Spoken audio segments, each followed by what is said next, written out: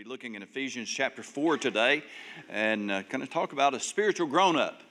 Ephesians 4:15. But speaking the truth in love may grow up in all things into him who is the head, Christ, from whom the whole body, joined and knit together by what every joint supplies, according to the effective working by which every part does its share, causes growth of the body for the edifying of itself in love. And may God bless the reading of His Word today. It's my prayer. You may be seated. We've been in a series of messages for some time now called the Christian Vocation. And the Christian vocation, job, calling, adventure, is clearly defined for us in this passage, endeavoring to keep the unity of the Spirit in the bond of peace. Working very hard with great attention and diligence to keep the unity of the Spirit in the bond of peace. Now, the reason why this is something we have to work at is that the divisions that exist in our world and our culture are a constant threat, because they can push their way into the church, and we then can become divided over the same issues that divide our culture. And that's happening in many churches and denominations across the United States today. And so it's possible that the division that is outside the church could come to the inside. But then it is also possible, and in fact just as likely, that we may encounter difficulties that arise from within. Now, Paul would call for a meeting. He's writing to the church at Ephesus, and he would call for a meeting of these same elders, leaders of the church, on his way to Jerusalem. He did not know everything that was going to happen to him there, but he knew that bonds awaited him there because prophet after prophet had warned him. And in fact, he would say to these men when he brought them together at Miletus in Acts chapter 20, he said, I go bound in the Spirit. That is, it's already in my heart. It's as if it was already there, because he knew that was what was to come. He would tell them that they would probably never see him again. And so to the elders, the leaders of this church, this same church at Ephesus, he gives a very sobering charge in Acts chapter 20. He says, take heed therefore unto yourselves and to all the flock, over the which the Holy Ghost hath made you overseers, to feed the church of God, which he hath purchased with his own blood. For I know this, that after my departing shall grievous wolves enter in among you. That's the threat from without, not sparing the flock. Also, of your own selves shall men arise. That's the threat from within, speaking perverse things to draw away disciples after them. The ravenous, hungry wolves will kill sheep indiscriminately. Their goal is simple. They want to destroy the churches of the living God. The opinion of these wolves on the outside has never changed throughout all our history. Churches have been a target of persecution, and the more that we stand on the truth of God, the bigger a target we become. And that's happening in our world today. It's never going to change until Jesus comes and puts an end to it. But Paul also warned of those who would speak perverse things. The word is distorted. That is, there might be a measure of truth in what they have to say, but they are saying it of a wrong motive and are therefore twisting the meaning around. Sometimes that refers to things in matters of truth, and Paul would warn them about this in this passage. But very seldom, in my experience as a pastor, have I seen this division take place in churches over matters of truth. It does happen. I've seen people get sideways and crossways because they didn't agree on some matter of Scripture or did not agree in matters of doctrine and practice. I have seen that. But more often, it is exactly what seems to be being described in this text. Men would rise up and try to draw disciples after them. There's some difference of opinion. I often hear this trivialized, well, they're talking about the color of a carpet. But now listen, how many times does churches buy carpet? I mean, let's get real. That's really not what it usually is. It's usually personalities. Oftentimes it's personalities, people in leadership. Somebody likes them, somebody doesn't. Someone else maybe wants to be in leadership who's not. And these issues happen. We just have difference in how to go forward, how to move forward, and how does it play out? Well, people start, we're not content just to leave the division where it is, but we seem just compelled, and this is the flesh in us, to try to spread it to other people and recruit as many people over to our way of thinking, whatever that is, or someone else's way of thinking. That men rise up within the church, people rise up within the church, speaking perverse, divisive, distorted things, and try to draw people to themselves. Paul warned the church at Ephesus about both sides of this, the threat from without and also the threat from within. John the Apostle would write about the same thing toward the end of the first century, and many Bible scholars, I'm not telling you today that I know this for sure, I'm just saying many Bible scholars believe that John was writing this to this same church primarily, the church at Ephesus. And he would say in verse 9 of John, 3 John, verse 9, I wrote to the church, but Diotrephes, who loves to have the preeminence among them, does not receive us. Therefore, if I come, I will call to mind his deed which he does, prating against us with devices or malicious words, and not content with that, he himself does not receive the brethren and forbids those who wish to, putting them out of the church. This was a mess, a very messy situation. And churches sometimes get messy. So against that possibility, on both sides, then Paul gives the elders, the church at Ephesus, this instruction in verse 31. He said, therefore watch, that is, be on alert, be warned, watched. Remember that by the space of 3 years I cease not to warn everyone night and day with tears. For 3 years, Paul had warned them about that potential. Not because division was actively breaking out in the church. They just needed to be aware that it's always a possibility. It can happen. And so for 3 years, he labored night and day. He taught them publicly, and from house to house, he would say in that same passage, and now, brethren, he said, I commend you to God and to the word of his grace, which is able to build you up and to give you an inheritance among all them which are sanctified. He told them already, feed the flock of God. Feed the flock of God. You preach the truth. You teach people the truth. Because it is the grace of God and the Word of God that is going to enable us to stand strong against all of these threats to the unity of the faith and the bond of peace. We need to be well-fed people, a well-fed church. And if that sounds familiar, it should, because it's the very words that I read to you a few moments ago in verse 15. But speaking the truth in love, may grow up in all things into him who is the head, Christ, from whom the whole body joined and knit together by whatever joint supplies, according to the effective working by which every part does its share, causes growth of the body for the edifying of itself in love. The passage then projects our thinking into the application of the body of Christ. And in this text, it is of the local church body, the church at Ephesus, and by projection to our church even today. There are times when the figure of the body of Christ, is used in reference to the believer's union with Christ. And as such, every believer is in Christ and has Christ in us and is a part then of Jesus Christ and a part of his body. But the application of that truth is to the local church, inevitably, every time that the Bible starts making the application. It does so about our spiritual giftedness, as it does in this passage. And it speaks of how that we, as a local church, composed of different members with different talents and abilities, are working together as a church body. Thus, it is the church that's called to be a spiritually grown-up church. The whole body, where Christ is the head.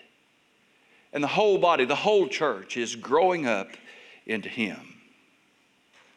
You know, the church as a body is not static. It does not stay the same. As such, it is much like the human body, which this passage compares it to. while I'm speaking this very sentence to you, our body will be replacing about 50 million cells. While I said that, your body replaced so did mine, about 50 million cells. Some of them we're real familiar with. We know about hair, how that's constantly falling out, and some's been replaced. We know about skin cells. I read one time that a certain percentage, I don't remember the percentage, of the dust that you find in your house is actually shed skin cells. Yeah, that's kind of gross. I moved my refrigerator one time. It was an arm and a leg under there. I tell you, it was. That's not the truth. But there was a whole lot of dust under there. Y'all know what I'm talking about. The human body then, constantly replenishing itself. So many cells die because of infection. Many of them die through oxygen deprivation. Some just naturally reach the end of their life and self-destruct. Sometimes that process of the dying of the cells of our body and the replacing of the cells of our body gets messed up. We call that cancer. Well, the church as a human body is much like that. We're constantly adding new people, and sadly, we're constantly losing people. Some of them get promoted on to glory. There's joy in heaven, but the sadness we experience down here. People move away.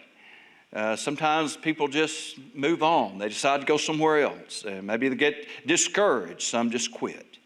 People are often distracted. They just kind of drift away. But over time, the church changes. That happens. And that can be, by the way, either for good or for bad. And when we're talking about the church as a body, then the church is just constantly regenerating itself. There's new people that come in and other people that move around. There's a constant need then. If we're going to see the church grow and be healthy and strong, there is a constant need for the application of God's Word. That's what he pointed them to. The application of God's Word so that people can grow and then the church can grow. And our text then is describing this in several ways. As we look then at a spiritually grown-up church, first of all, it's going to be a church that speaks the truth in love. Verse 15, speaking the truth in love. Now, this calls on us to love one another with the objective then of creating growth. Over the years, I've told every pastor or church that I've ever pastored, and a lot of them that I'd go to and preach in revival, it doesn't matter how many people we add. We can run them off faster than we add them. And that's the truth. Now, there are times when people are attracted to a church and attracted to this church because we have a strong emphasis on the Word of God and the preaching of the Word of God and the preaching of the truth. But a lot of times I've seen that people who are initially attracted by the truth sometimes become offended by the truth. That's a two-edged sword. I'm committed to preaching the Word of God. And when you like it, I preach it. When you don't like it, I still preach it. I preach it till you do like it. That's my goal. I just want to keep on. Let it have that, man, I didn't like that. Okay, let me preach it again. If it's the Word of God, the Word of God doesn't change. Amen? So, who can change? We can change. There are times, though, honestly, when we can become harsh and cruel and critical to one another.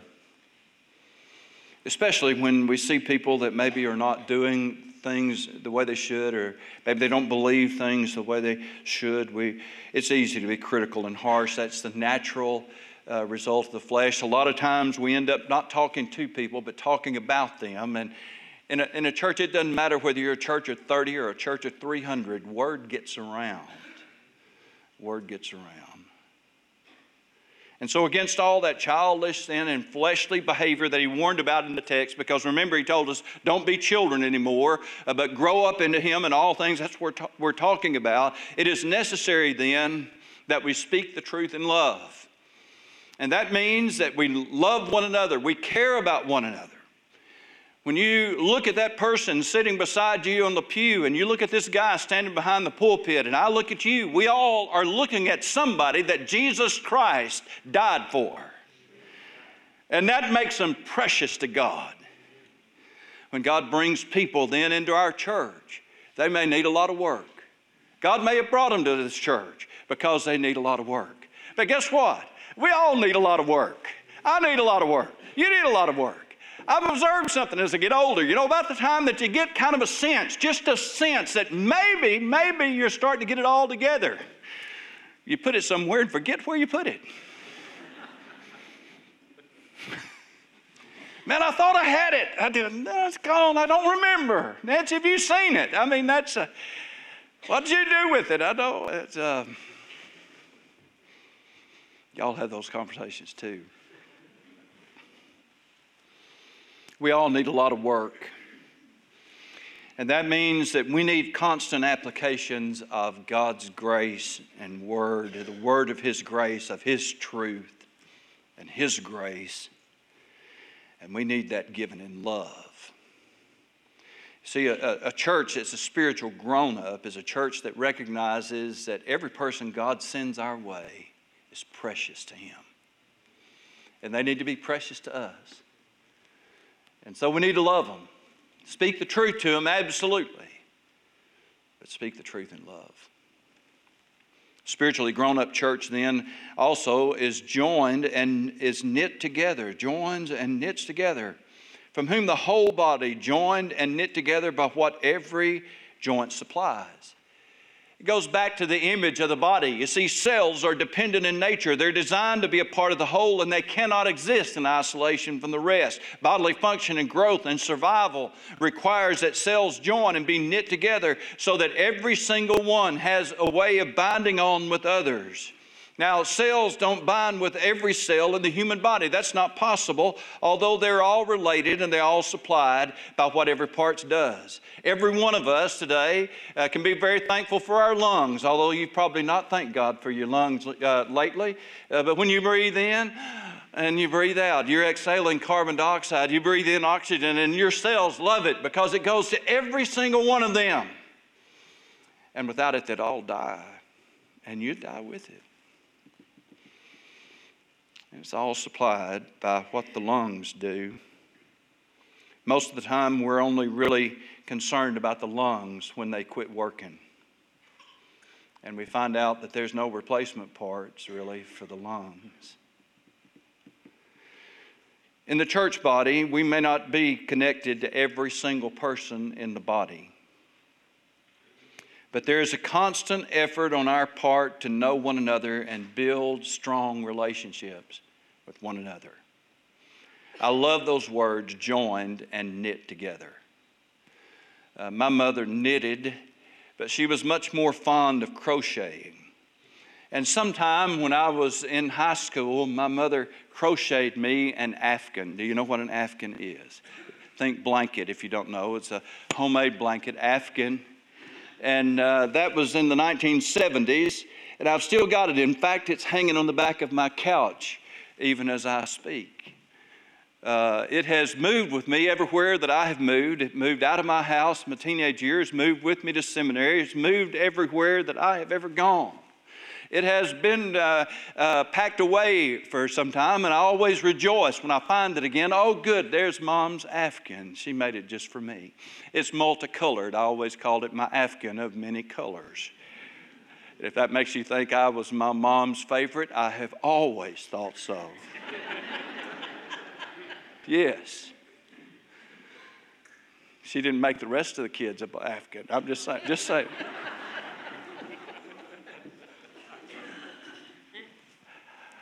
Oh, I sleep with that on top of me just about every night. Now, don't call me Linus, okay? I don't carry it around with me all the time. But 40 plus years, and that thing is still together. It still looks pretty much like, as far as I can tell, it did the day Mom laid it on the couch and said, "This is yours." Still keeps me warm, does exactly what it's supposed to do. But anybody that's ever done any knitting or crochet knows one thing. it can all come unraveled if you pull on the right string and keep pulling. Joined and knit together. Things joined and knit together stay together for a long time. They can come unraveled. But that's what we need as a church body. We need a healthy church body is joined and knit together. And they stay together then for a long time. A spiritually grown-up church then speaks truth in love. It is joined and knit together. And then it works together effectively, according, verse 16, to the effective working by which every part does its share. And a grown-up church, a spiritually grown-up church, is one where people are effectively working together. Now, the text describes this as a condition where every part does its share. And if you look around the ministry of any church, you will figure out real quickly that some people's share is a lot bigger than others when it comes to the work of the church. Some people's share is a lot bigger than others. Some is more visible than others. What I mean by that is there are some people who do a whole lot and others who don't do as much. Part of that is explained by what Jesus said in Luke chapter 12 and verse 48, where he said in his application of the parable of the unjust steward, unto whom much is given, of him shall much be required. Talented people, gifted people, people that God has equipped, graciously equipped, who have gifts perhaps in multiple areas. Yes, those people very often are found doing a lot of different jobs in the church. They're busy. They work hard. They work effectively. They're a big part of what goes on in this church and in any other church. Other people might not have so large of a role. And part of that could simply be explained by the fact that maybe they're not gifted. And it's tough. It's tough for gifted people sometimes because for them, these things come easy. If you're gifted at it, it comes very easy to you. Some people are gifted in working with children, and they think everybody can work with children. No, they can't. No, they can't. It comes easy to you. You love it. Surely everybody can do that. No.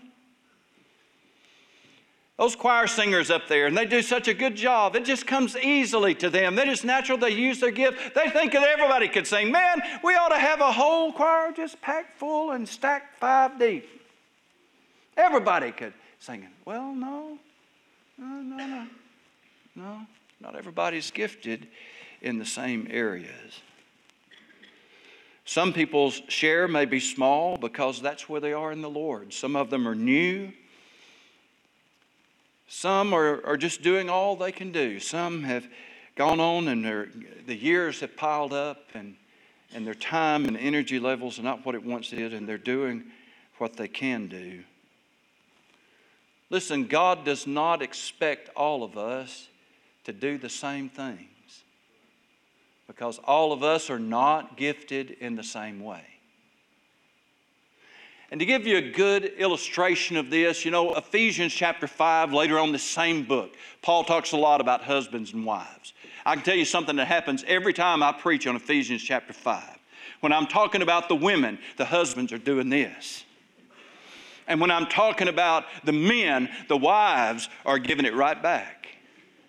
And the wives pay a lot of attention to what God told husbands to do, and the husbands pay a whole lot of attention to what God told the wives to do, when what we need to do is wives need to listen to what God told wives to do, and husbands need to listen to what God told husbands to do. We need to personalize this thing a little bit more. And when it comes to our share of the ministry of the church, if we're not real careful, we'll do the same thing, and we'll spend a lot of time thinking about, well, is this one doing their share? Is this one doing their share? Is that one doing their share? Is that one doing their share? Is that one they're doing? And you know what we need to be focusing on? Am I doing my share? Am I using the gifts that God has given me? Am I using my talents? Am I giving Him my time, my treasure? Am I making myself available to Him? Am I doing my share in the body of Christ? Great example of that is when the woman brought the alabaster box of ointment to anoint Jesus. And so many were indignant because they considered it to be an extravagant waste of resources. She gave a fortune, by the way, and poured it all out on Jesus. Now, Jesus summarized her work by saying, "She hath done what she could." She hath done what she could. It was a pretty gifted crowd. Jesus and the apostles. This woman couldn't preach like the sons of thunder could preach. She couldn't be James or John. She couldn't walk on water like Simon Peter. She couldn't get out and raise the dead and cast out demons. She couldn't do those things that the apostles could do. What can I do for Jesus? That's what she asked. And Jesus is the one that gave us the answer. She has done what she could. When you and I stand before the Lord of glory, that's the only issue that's going to come up. Have I done what I could? Have I done what I could? And that's a big question for us all. Spiritually grown-up church then speaks the truth in love, is joined and knit together. They work effectively together as everyone does its share. And lastly then we see the result. It causes growth of the body for the edifying of itself in love. I could not even begin to tell you all of the churches or books that have been written on how to get churches to grow. You can go in any Christian bookstore that you can find still open, and it will be full of books. Has a whole section on the church growth department. Whole ministries and industries have built up. You can hire a consultant, pay them good money, and they will come in and go to your church for a month and then tell you what you need to do in order to build your church or to grow your church. I prefer to take Ephesians 4:16 at its word. That if a church speaks the truth in love, if they're joined and knit together and they are working effectively together, the church will grow. How does it grow? The church grows itself. The body grows itself. The church grows itself. We grow in size if we gain more than we lose. That's a simple rule of thumb. We'll grow in size if we gain more than we lose. We grow in strength through exercise. There's really no other way. A church then that can speak the truth in love, that joined and knit together, works effectively together, will be a growing church. The body will build itself. Without those things, we become a church of the revolving door.